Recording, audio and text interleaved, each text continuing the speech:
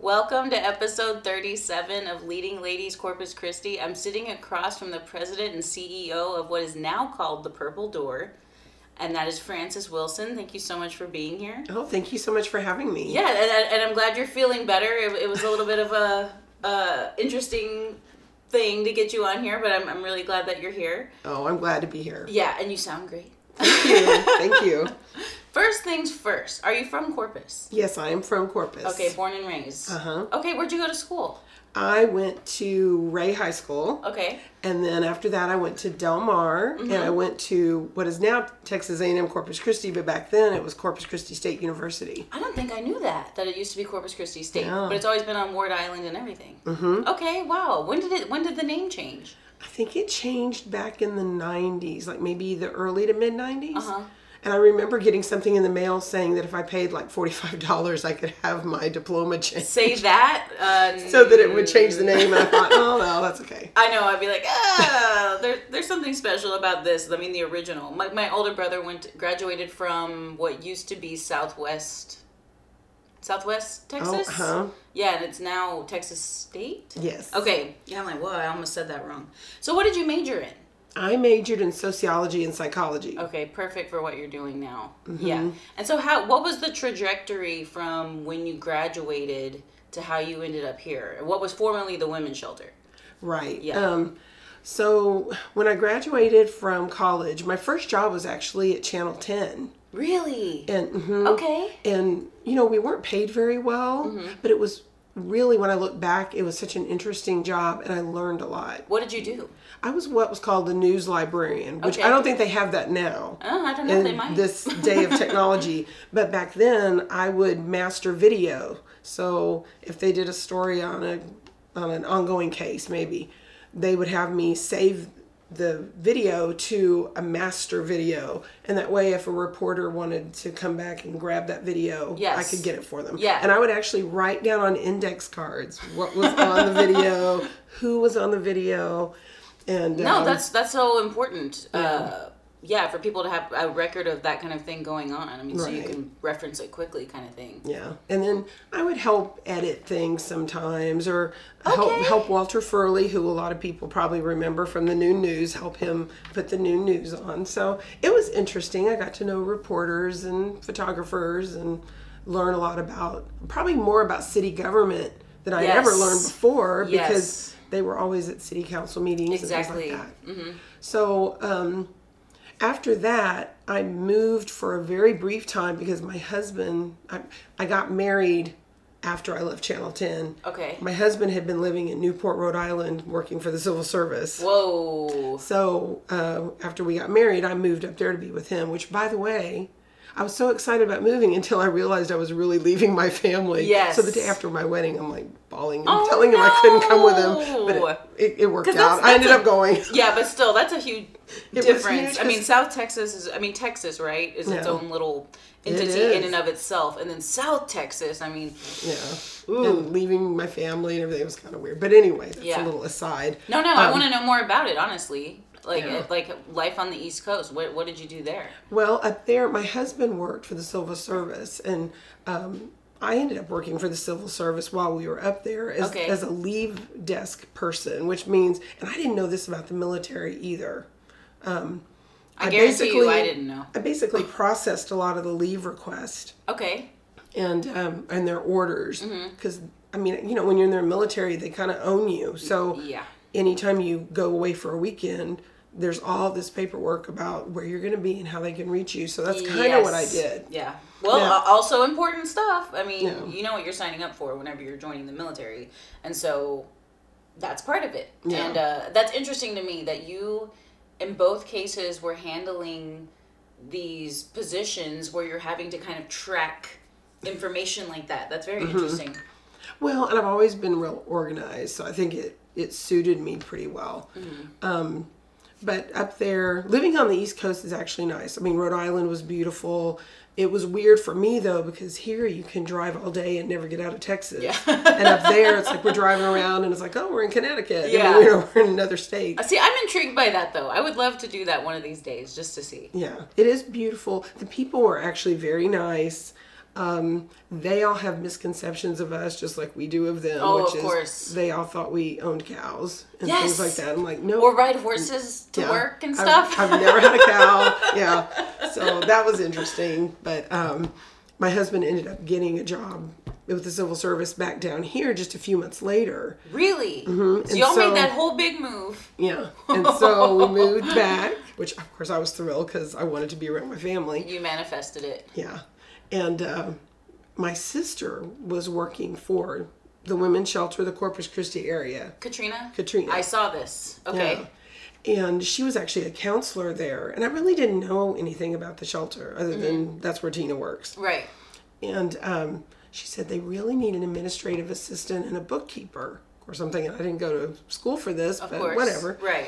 They need somebody to come in and organize the office and kind of get everything rolling. And I And was how like, long? Okay, so what year was this? Because it's been around 41 years.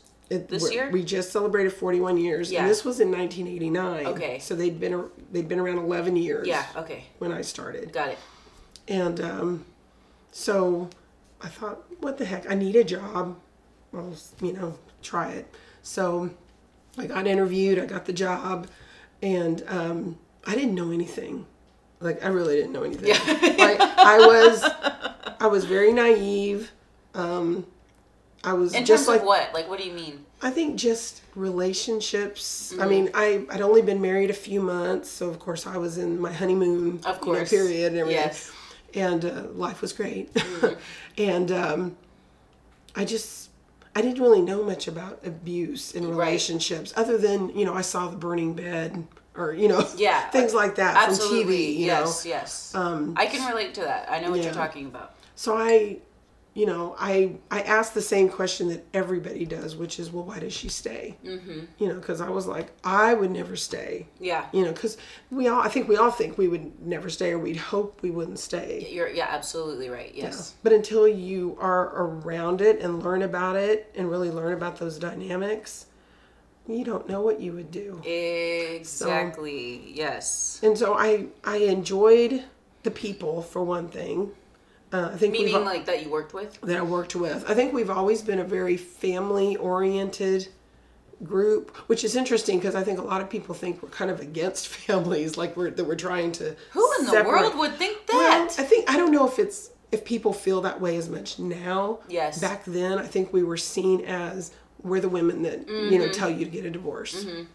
And the culture is definitely changing because, and we're gonna get into this in a second, but I always do some research prior to my guests coming on, and there was something that you guys, it's like ask the experts kind of thing, and it was how can your religious preference affect your staying in an abusive relationship thing, and the fact that you just said that is very, to me, relevant, but we'll get back to that. Okay.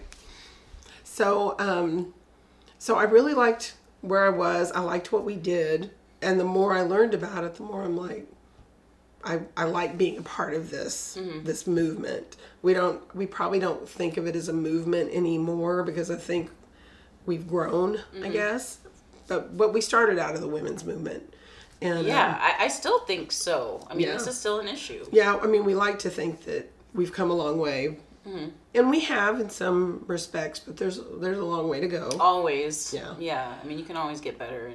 And so I was fortunate that I was able to do different things at the shelter.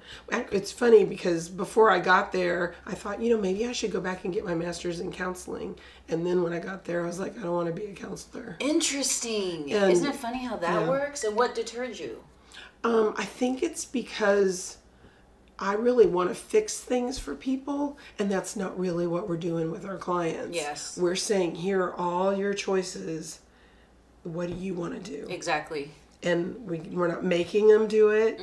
We can't expect them to do it. We just have to be there for their journey. Of course. And support them. And not that I don't think I'm capable of that, but I think I'm also the type, like, if you would just do A, B, and C, this would be okay.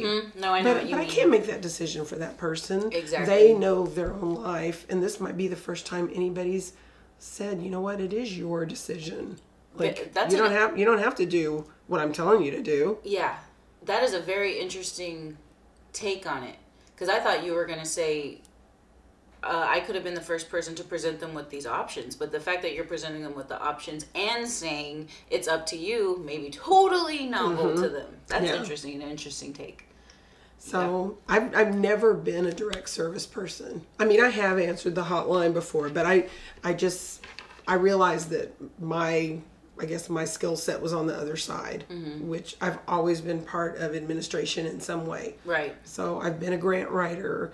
I was a volunteer Which coordinator. Which is a skill and an art in and of itself. Yeah. I'd just like to say, writing for grants is, I've never done it, and it just, special set of skills. Well, and it's interesting because some of the rules that some of the grants have, like, you have to use 1-inch margins all the way around. And it's like, they'll kick it out. And I know it's a way to see who's paying attention. Of course. Yeah, I guess. Yeah. And a way to just lower the number of people asking for money, That's a 1.25 margin. Yeah. Boom. Yeah, you're out. So that was really interesting. And so I knew a lot about the business side.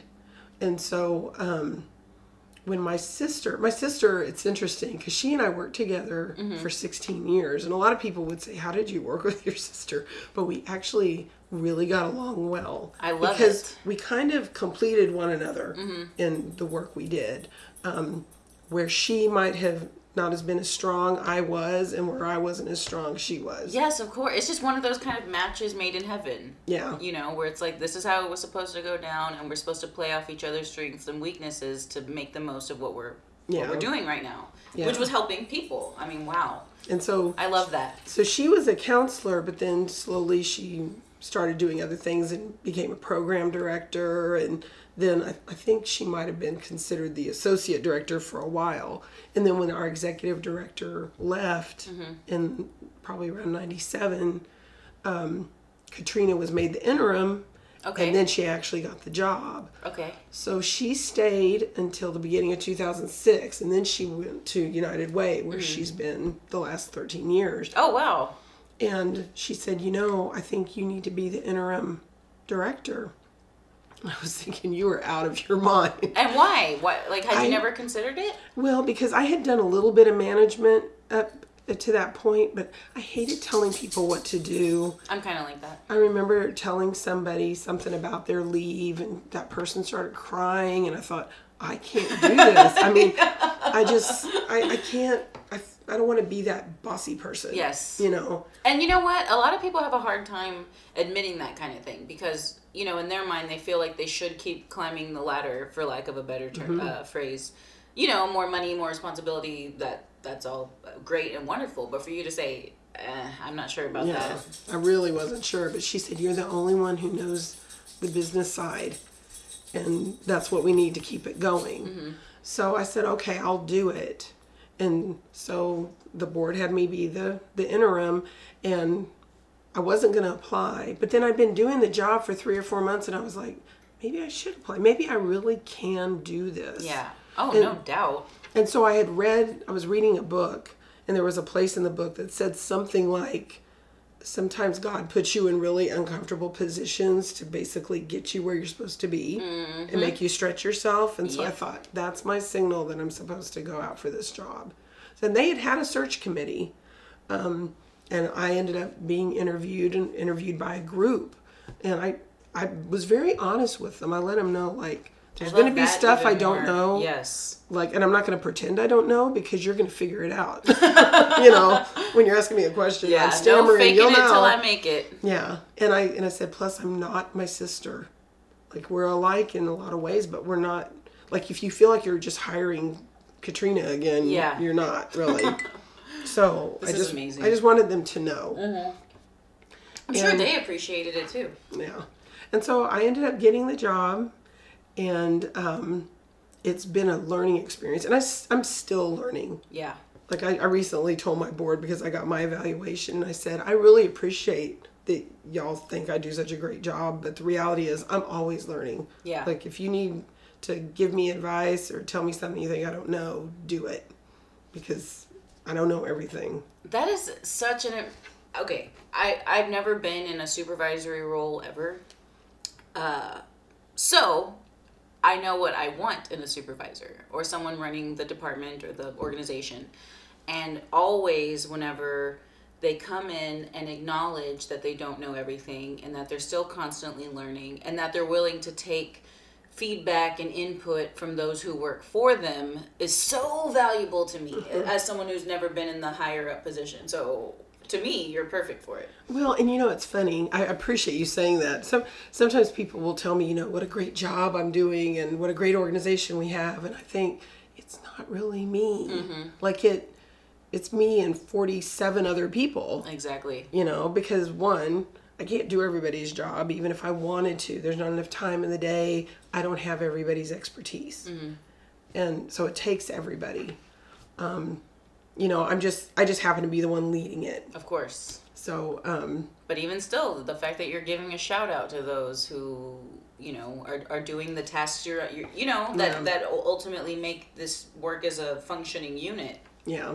And we have some great people that are so good with clients, people that are great going out into our community to talk about what we do, helping us move into this century and, doing their social media and I'm so glad the you Twitter, said that. As some people try to joke about. Somebody just said that at work the other day that their grandmother or somebody was like on the Twitter. On the Twitter. And I just think that is so funny. That is funny. Oh my goodness. No, y'all's social media, I don't know. I just made the assumption, which is, shame on me, that y'all didn't have one.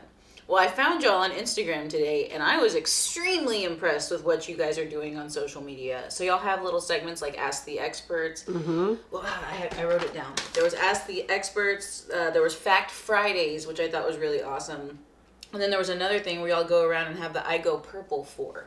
So I want to backtrack slightly. So y'all change your name from the Women's Shelter to the Purple Door. And I know you've already talked about this a year ago, but for those of us who don't know, why did you make that change? Oh, sure. Well, we had started out the Women's Shelter of the Corpus Christi Area Incorporated.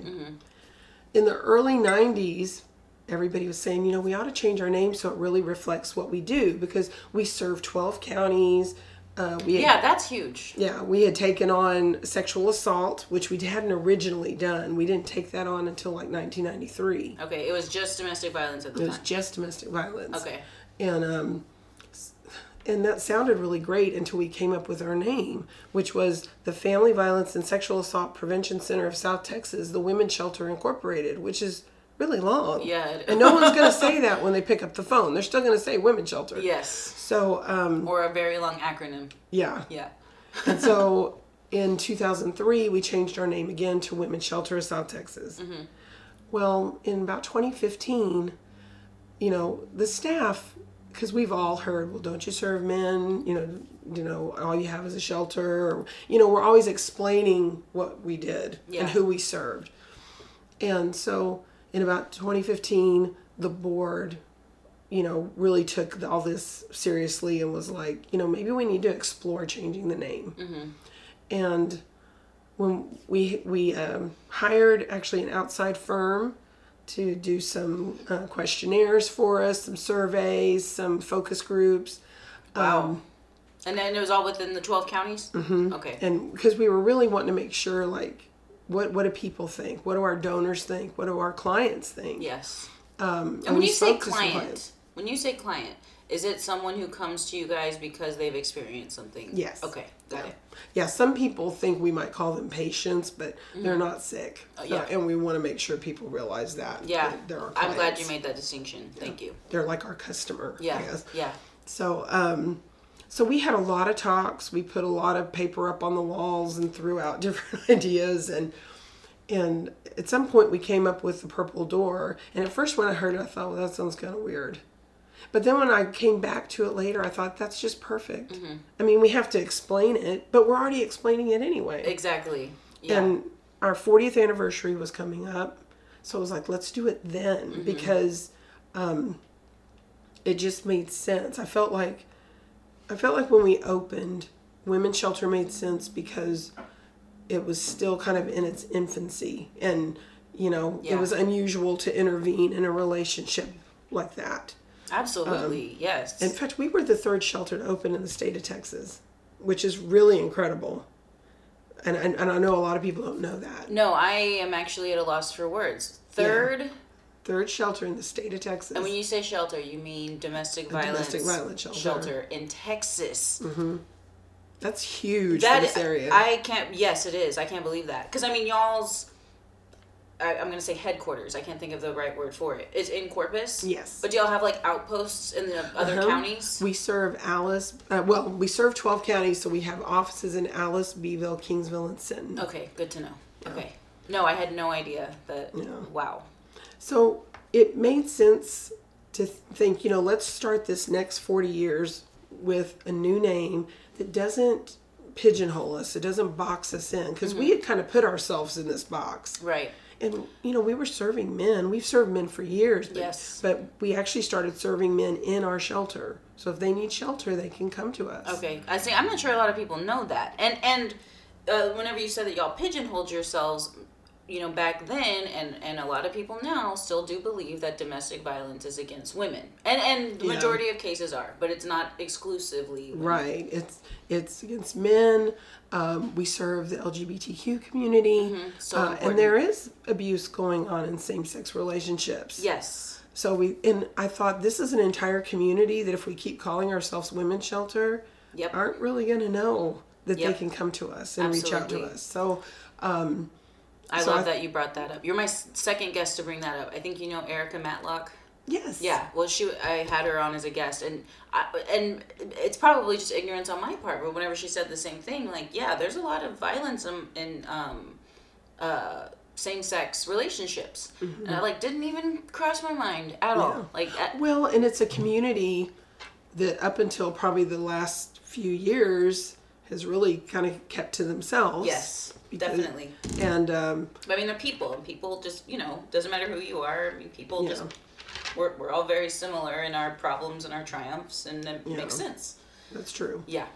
And so we went with the Purple Door, and we've actually been very well received, and I think it's made a big difference. So I've been real excited about it. The board was kind of worried that I would be upset because I've been with the shelter for so long. That's interesting. That maybe I'd miss the old name, and I was like, no. I know that life changes, and I just roll with it. Yeah. I don't always enjoy change. I mean, I think there's always a part of me that's kind of resistant. I like for sure. the same, but I also know that, like I tell staff, what we did in 1995 doesn't work now. Yeah. Because I think they look at me and think that I'm going to want to do everything old school. I was like, oh no, I know. We're looking into, counseling people over the phone, by Skype. Ooh, yes. What things that, we really need to look at technology and how it's affecting the services we provide. I look at my girls and they're on their phones and they text and they listen to podcasts. When I was talking to them about, because I hadn't listened to a podcast yet, I said, is it video or just audio? And they said, it's just audio. And I'm thinking younger people access things differently. They get their news differently. So different. So they're going to access our services differently. Yes. So we need to get ahead of it. And I love that. That you're applying this to what you're doing and how you can reach potentially more people or, reach them in a different way and everything. That is fantastic. Well, I'm hoping this is actually reaching a group of people that may have never even heard my name or heard of the Purple Door. Yes. Because they're not watching the news on TV. Exactly. No, you're absolutely right. And then that's the ultimate goal behind this, what I'm doing, is that people need to know who you are, what you're doing, and what you're representing, and how you're giving back to the community. People need to know. It's so huge. And so, okay, the color purple, is that representative? Is it like an awareness thing? Mm-hmm. Okay. That is the color for domestic violence. Yeah. And we do have some teal in our logo because we provide services to sexual assault victims. Mm-hmm. Now, we don't see as many sexual assault victims. We also see what we call dual clients, which are people that are both victims of domestic violence and sexual assault. Right. And a lot of times we have clients that come in as a domestic violence victim and they don't think they've been sexually assaulted until you've talked to them Yes, a while. because they're married or They're in married a committed or- relationship. yeah. Absolutely. They don't think they can be raped by their Husband significant or, other. or wife or whatever. Yeah. Yes. And it's like, no, you can't. No, I include myself in that mindset, and sometimes I question, like, maybe you're just not thinking things through enough. But it typically takes someone sharing a story to be like, no, that is the definition of rape or sexual assault or whatever. And so I love that you're passing this knowledge on, kind of thing. Well, and I think as far as seeing fewer victims of sexual assault, I think it's partly because domestic violence, the stigma has gone away quite a bit, I think. Meaning what? That I think victim blaming doesn't happen quite as often anymore. I mean, I think it still happens, but not as frequently. Yes. With sexual assault victims, victim blaming is huge. And it is, I think people are just, victims I think are just so ashamed, or they know no one's going to believe them, or their whole sexual history is going to be questioned. Yes. That it's like, why do I even bother? Why do I move forward? Yep.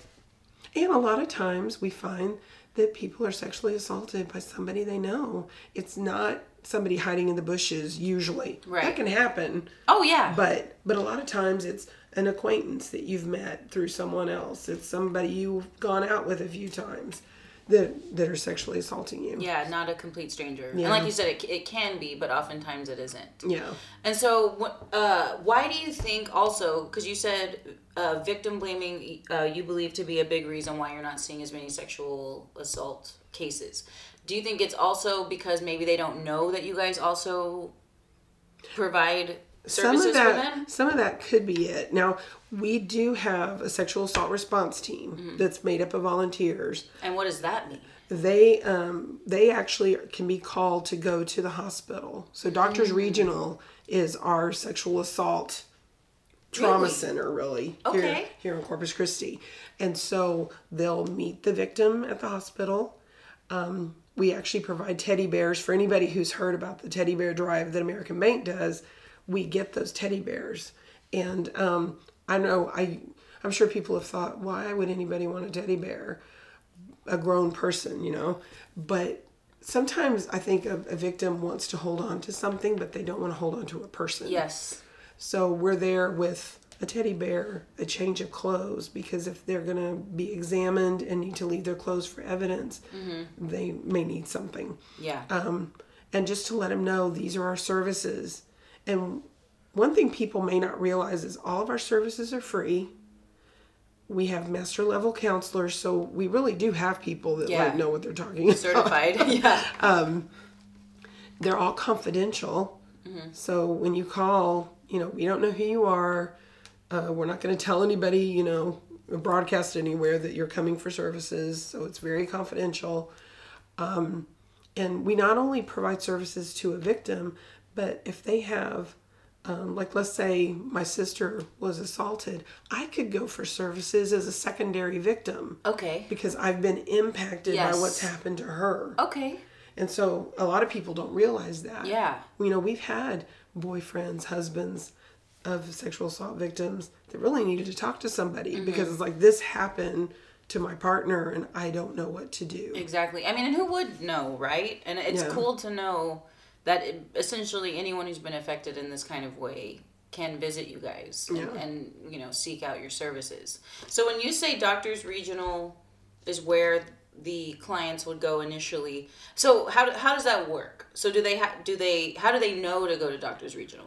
You know, I think most of them are going to know because the police took them. I don't know how many of them would know just to go on their own. Yeah.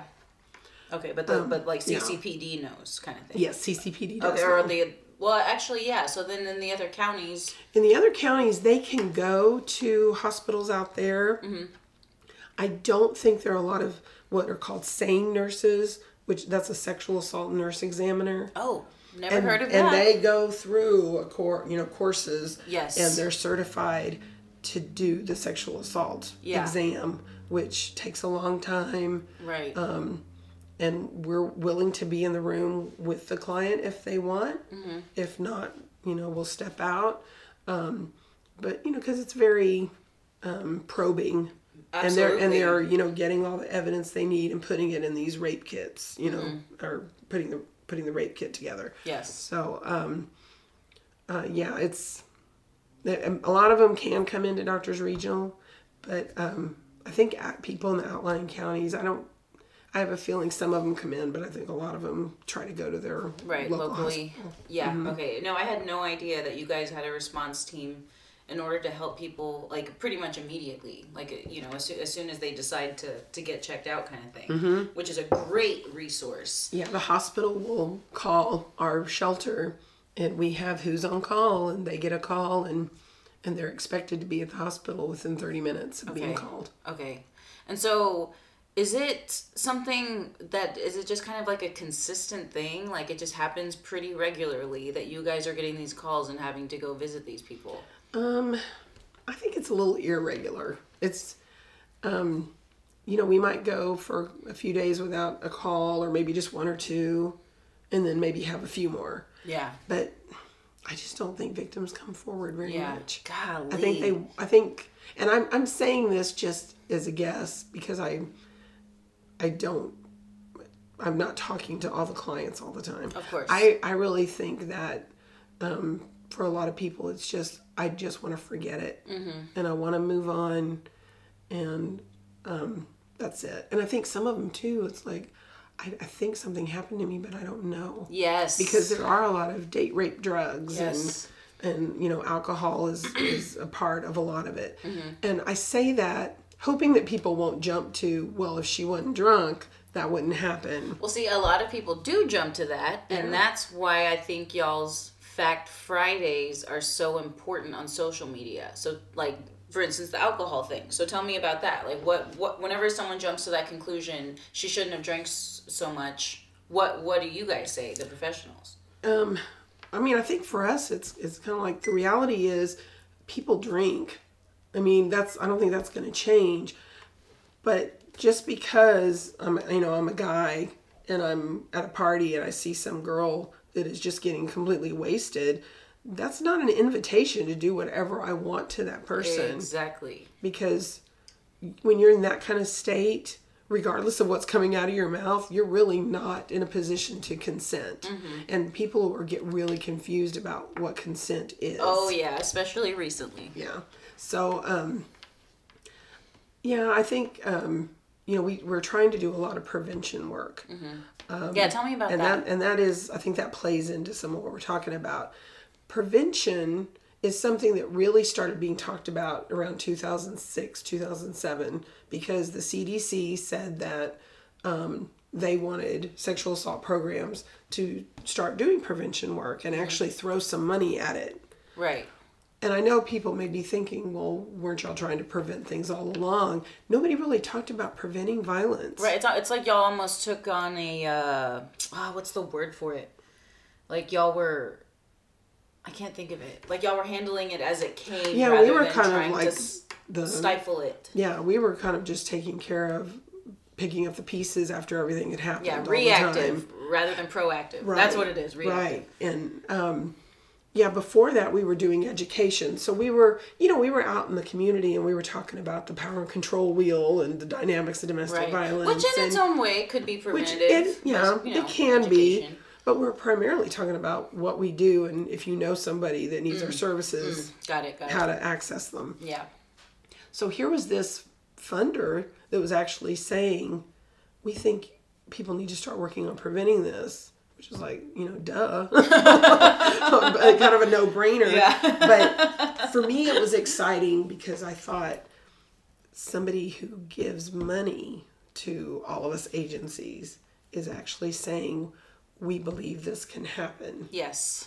Oh, yeah. If they're putting their money toward it, for sure. Yeah. So that was exciting. Now, the one thing that's interesting about the work we do is that funds for sexual assault services and funds for domestic violence services can be very separate. Okay. So when this money came about, it was for prevention of sexual assault or sexual violence. And that was it. Exclusively. Yeah, you weren't supposed to talk about dating violence or domestic violence. It was just sexual assault. Interesting. Okay. So we were very fortunate. We've always been very fortunate to have the right people at the right time to help us get our prevention or any program off the ground. But we had Rhonda Williamson, who now is an executive director in Atascosa County. Okay.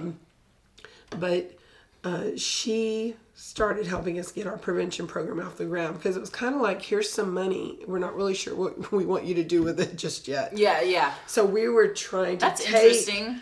take whatever bits of information we could get from the funder and figure out how do we make this program. Then we had people after her that just really built up the program. Okay. And now we have some great people doing prevention work.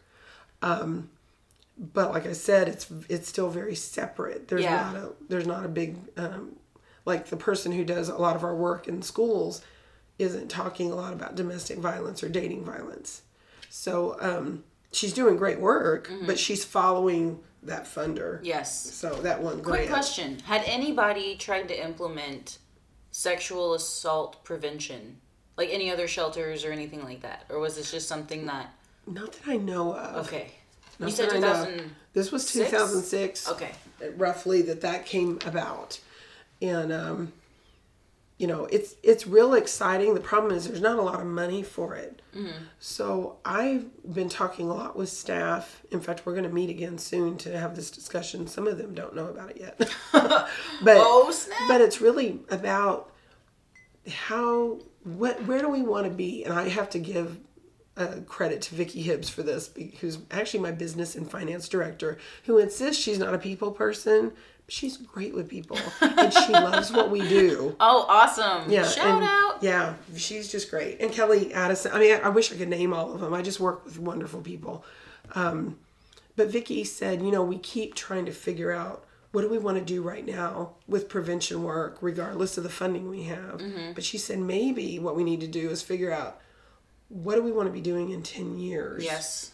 What do we want the community to look like? What kind of part will we play in that? And then kind of back it up. I thought, that actually makes more sense. Yeah. That's than trying to figure out approach. how do we make it work right now. Yeah, because that would be my instinct, would be to handle it how you had mentioned. But her name's Becky? Vicki. Vicki. Yeah. What Vicki said, I've never approached things like that before, and it's interesting. Yeah. It seems like it would work. I thought, that would make sense to actually figure out a long-term goal and then just back it up from there. Yeah. And start laying the groundwork. Yes. So I was like, okay, now, because before I was just like, I don't know how we're going to figure this out. And of course, trying to get staff to realize that all of us do prevention work. Even if you're the person answering the hotline or working with clients staying in our shelter or, me. I mean, because a lot of people, I think I just push papers around, which that is part of my job. Put it from this pile to that one. But we all have the ability to talk about the prevention of violence. Absolutely. And I mean, even when you're not at work, yours is such a 24/7, 365 important message to get out there. Yeah. And I think with our work, I wish there was more time to have conversations like this, conversations with people where we can really talk about violence and how we feel about it, what our background, what do we bring to it because of what we think and believe. Of course. And I even brought this up to staff not long ago. I remember a few years ago, I was at a conference, and I remember there was somebody who was with a state coalition. Before some of us came in, she said, y'all need to check your white privilege at the door. And I remember thinking, white privilege, I was kind of offended. I was thinking, I'm one of the good people. I'm trying to be helpful.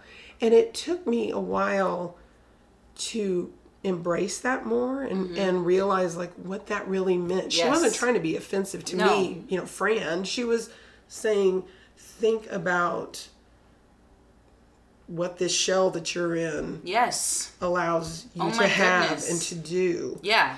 And I think we need to have that kind of conversation. Talking about this right now. I love that so much. Well, I'm glad because I think some people would still be offended. And it's definitely. So how do I have that conversation with somebody and make them realize I'm not trying to say that you're a bigot or that you don't care about people of color or that you're just shut down.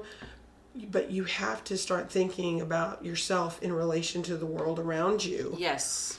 And yeah, I'm 53. aware. If I can learn that, then a lot of people ought to be able to learn that. Wow, what a great perspective. Yeah, and I love that you said it, that initially you had a knee-jerk reaction, like, whoa, I did. I was really offended. No, and that's okay. And rather than grasping to, being offended, you ruminated over it a little bit, and we're like, you know what? Yeah, there are certain things I don't have to think about when I exit the house, Yeah. or this never crosses my mind when I see whatever. Yeah, I don't think about going in someplace and having somebody look at me like I might steal stuff. Although Yes. the Gap did that to me one time. I think it's because I had bags with me, and I guess they thought I was going to steal. I'm thinking, I'm not going to steal from the Gap. But, That's hilarious. but you're right. I mean, I don't. As a woman, I might have things I think about, like Yes. making sure I have my keys ready to go I to my also car. love that you threw that in there because yeah, there Yeah. are some people don't consider that. Like, I will not linger with my door open, like the car door. I will not. I see some women doing it, and I'm just kind of like, but if it's, especially if it's dark, get in my car, close the door, lock it. That's true. Yeah. And I think, as a white person, I just have to realize that there are privileges that have come with that and obstacles that weren't placed in front of me because of it. Yes. And I tell people now, I think it's all the isms, the racism and classism and all these things play into violence. And I think that's one thing that's interesting about what we do is that there's a lot of things that intersect in what we do. It's not just a clear cut, he's a bad guy and he's beating on his wife. Yes. It's what have we done as a community, as a world, that helped create that person? Because yes, maybe he grew up in it. Which yes, that's true. We have a batterers program. Versus nurture thing. So you have a what? We have a batterers program. So like recovering we have abusers. They're guys that go through a 24-week program. Most of them are court ordered. Right. We don't get very many volunteers. Yeah. But it is so that they can accept responsibility for their behavior. 24 weeks. 24 weeks. Wow. And learn alternate behaviors. I had no idea you guys offered that. Yeah. Now, that is the one program we charge for. Yeah. Because the money is part of the accountability. Yes. But it is on a sliding scale. So we're not getting rich off of course. guys going through this. Yeah. But it's really hard for some of them to take responsibility with, because it's a lot of times it's, but she had done this. And so the person who's facilitating has to stop them and say, okay, leave her out of it. Like, tell me what you did. That is huge. Yeah. I had no idea. Yeah. And the reality is that guy may have grown up in an abusive home. Oh, yeah. But what helped create that abusive home? And I think we're forgetting that this isn't just something that's happening in somebody's private life and in their home, and we shouldn't be worried about it because it's not on the street. If it were on the street, we'd have a problem with it. Exactly. Although sometimes it is. I mean, the woman that was shot in King's Crossing a few years ago was shot in the street. I mean, she's running in the street trying to get away from her estranged husband and get shot from behind. And it's unfortunate that those are the times where we're all up in arms and it's like, oh my gosh, all these people have been dying. Because we had, 6 or 7 women die in 1 year, which was a big deal. Yes, it's huge. And of course their families are now without them, But I think, why aren't we thinking also about the people who are beaten every single day in their home? Yep. Like, You're right. It has to be like thrown in our face. Yeah. I mean, you have to get killed, and then it's like, oh, something really bad happened. No, I mean, people are getting beaten. These kids are watching it. I've even talked to educators, and I've said, we expect these kids to go to school and do well and take a test and pay attention. Yep. But maybe they were up in their closet all night because they're trying to stay away from what's going on in the house, or they're wondering what's happening to mom while they're at school. Yeah. Oh, absolutely. Totally distracted. Oh my gosh, you're so right. And it's just like this cycle that keeps perpetuating, and it's just... And I've said, I think it's great when the community comes together when somebody's been murdered to recognize the problem we have. But I'm thinking, you're coming in on the end of her story. Yes. She had a story long before that. You think that all of a sudden, out of the blue, this guy murdered her? Mm-hmm. No, he'd probably been beating the hell out of her and calling her every name in the book. That's another thing. People don't recognize all the other forms of abuse that are out there. You know, the financial abuse, the threats, the emotional abuse.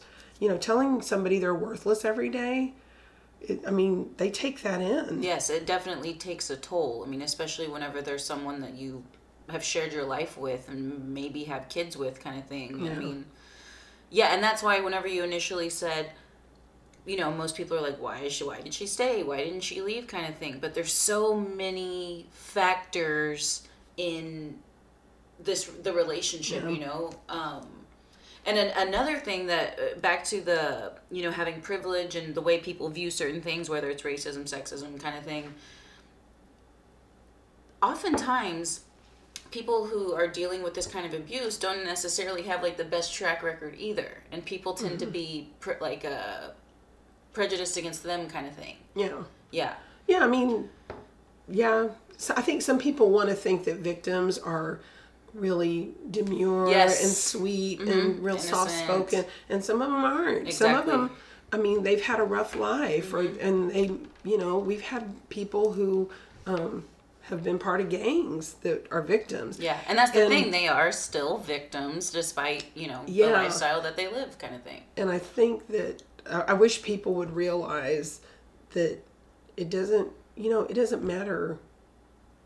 It doesn't matter your background. It doesn't matter that maybe you were in that guy's face. He still doesn't have a right to hit you. Yeah, exactly. Exactly. And I mean, I remember being asked one time, well, isn't it possible that she's just nagging him to the point that he's going to hit her? And I thought, you know, at that time, I'd probably been married maybe, I don't know, between 10 and 15 years, maybe. And I just thought, oh my gosh, if my husband like hit me every time I drove him nuts, I'd be dead by now, probably. I mean, same. And I'm kind of tongue in cheek about that, but the reality is, you know, everybody has a choice to walk away. Yes. And abusers don't. And the reality is too, power and control works. If I threaten to beat you or I beat you, you'll do what I want. And eventually all I have to do is threaten you or just look at you. And you'll do what I want. And if it works, why should I stop doing it? Exactly. And that's a very interesting dynamic. I've got a community and a world that supports it. And I think it's hard too, because men, there are a lot of really good men out there. Yes. But unfortunately, I think men feel like they have to, like, if they're not super manly, then that means they're soft, or they're, you know, like, nobody wants to teach their little boys that it's okay to cry. Which still blows my mind. I guess because I'm not a boy, I don't understand it either. Yeah, because I'm thinking, if something really devastating happens in that child's life, why the hell can't they cry? Yeah. I don't get it. I don't get it either. God wouldn't have made it possible for you to have I mean, I don't, you know, I mean, he's my higher power, so I might bring him into a conversation now and then, but I feel like that's part of us being human. And if we weren't supposed to have any feelings, I just don't think it's unnatural. Right. I think telling people don't cry is unnatural. It is an interesting place that we are, where men feel as though being stoic is the only way, you know, and how people regard, you know, the separation in terms of emotional expression between men and women. Like it's and I feel like the culture is changing slowly but surely. I feel like it is. And I feel like people like you and what you're doing are helping with that. And so if someone does need to access your services, what do they do? How do they do it? They can call our hotline, which is 361-881-8888. 88 what? 8888. Oh, perfect. 881-8888. Perfect. Yeah. And they can go to our website, which is purpledoortx.org. And we have information on there as well as ways to contact us. visit our Facebook page. I would encourage anybody out there that is listening that is going through this or knows somebody to have them call. Unfortunately, like we have parents that'll call and say, can't you see my daughter? But we have to have their daughter call us. Really? So y'all can't? Yeah. Because it's okay. Yeah, we can't have mom and dad making their daughter come to us. Right. It has to be voluntary. Yeah, so she has to reach out and make that appointment. Okay, it can't be like, hey, there's some stuff going on. I mean, I guess in a situation like that, you call the cops. Yeah. Right? That's right. Okay, but not you guys. Right. Yet. But, if mom or dad wants to come in and see one of our counselors or talk to an advocate. Right. Because they're trying to figure out, what do I do? Because some parents, I think a lot of family members just give up after a while. Yeah, they just turn a blind eye to it, act like it's not happening. Because they don't know what to do. Or, a lot of times, and we even had a client whose significant other basically said, I'm going to kill you if you leave. And if I don't get you, I'll kill like your mom because I know you'll come for the funeral and then I'll kill you. Oh my gosh. So threats against other members of the family, that's why victims end up being isolated so many times. Because isolation, I mean, if I'm the only one you can look to for anything and everything, yep, I'm in control. You're going to be right here and I control everything. And so because you guys still shelter people, right? Right. So if they flee the situation, they can come to you guys and y'all can keep them for the night kind of thing. Yep, and we don't have any particular length of time. Okay. Probably the average days people stay is probably 22. Wow. We have some people who come in and 2 hours later they're gone. Okay. They've changed their minds. Oh, you're right. And it's all voluntary in and out. Okay. Yeah. Another reason I don't do direct services because I want to lock the door and say you can't leave. Yeah. but the reality is... But I love that you're sharing that because that would be my instinct too. And it's got to be so tough to just be like, well, okay. Yeah, and we do have clients that we see numerous times because it can take several times for somebody to leave for good. What is it? I think I heard it takes 6 or 7. Yeah, it's like 7 times. Yeah, it's that. Yeah. Yeah. And we have had people stay with us for a long time. We've had, I think maybe the longest was 2 years. We've had people that have had their children, like had a baby while they're staying with us. We've had people stay with us because maybe they're undocumented and we're working with them to get everything done. That's amazing. Because there are certain visas that allow you to stay in the country if you're a victim of violence or victim of crime. So it doesn't matter if you're an American citizen? They can come to you guys? We'll see anybody. Oh my gosh. We don't ask. Yes. Yeah. Wow. But we'll see anybody. It's free. You don't have to, show like all your documentation to us. We don't say, well, we have to see your driver's license. And no.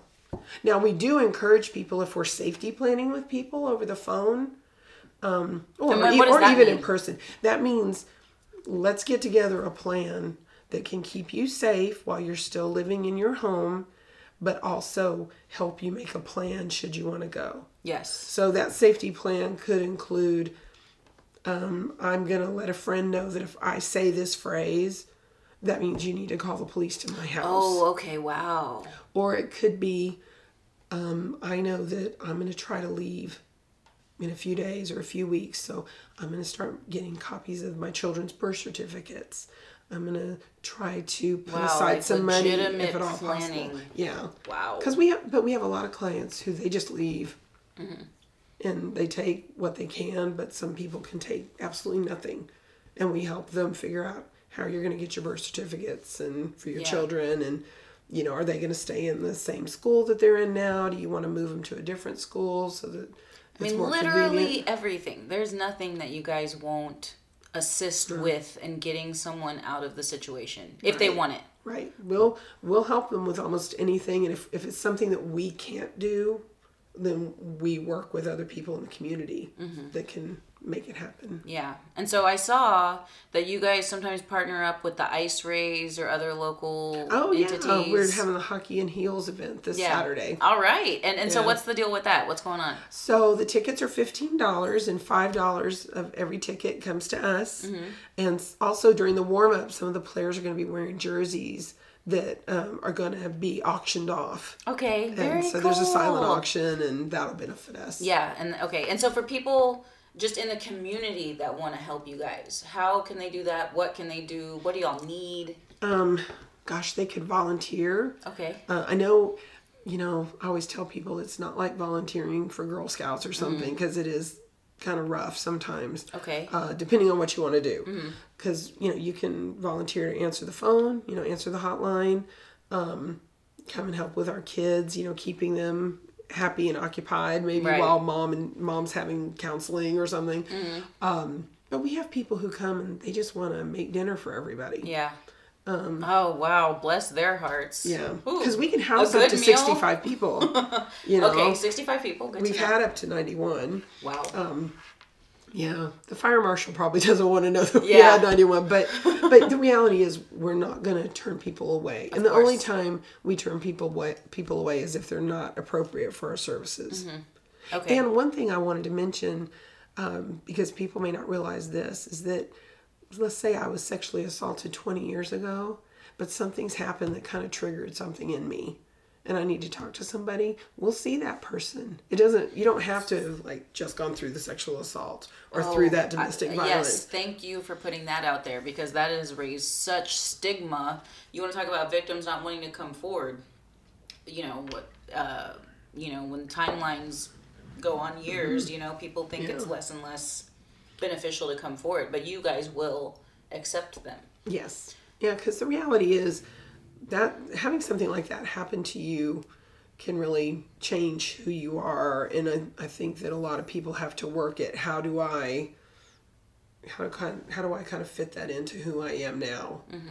And I think there's certain things, whether it's a smell or something you see or a song you hear, that can kind of bring all that back up.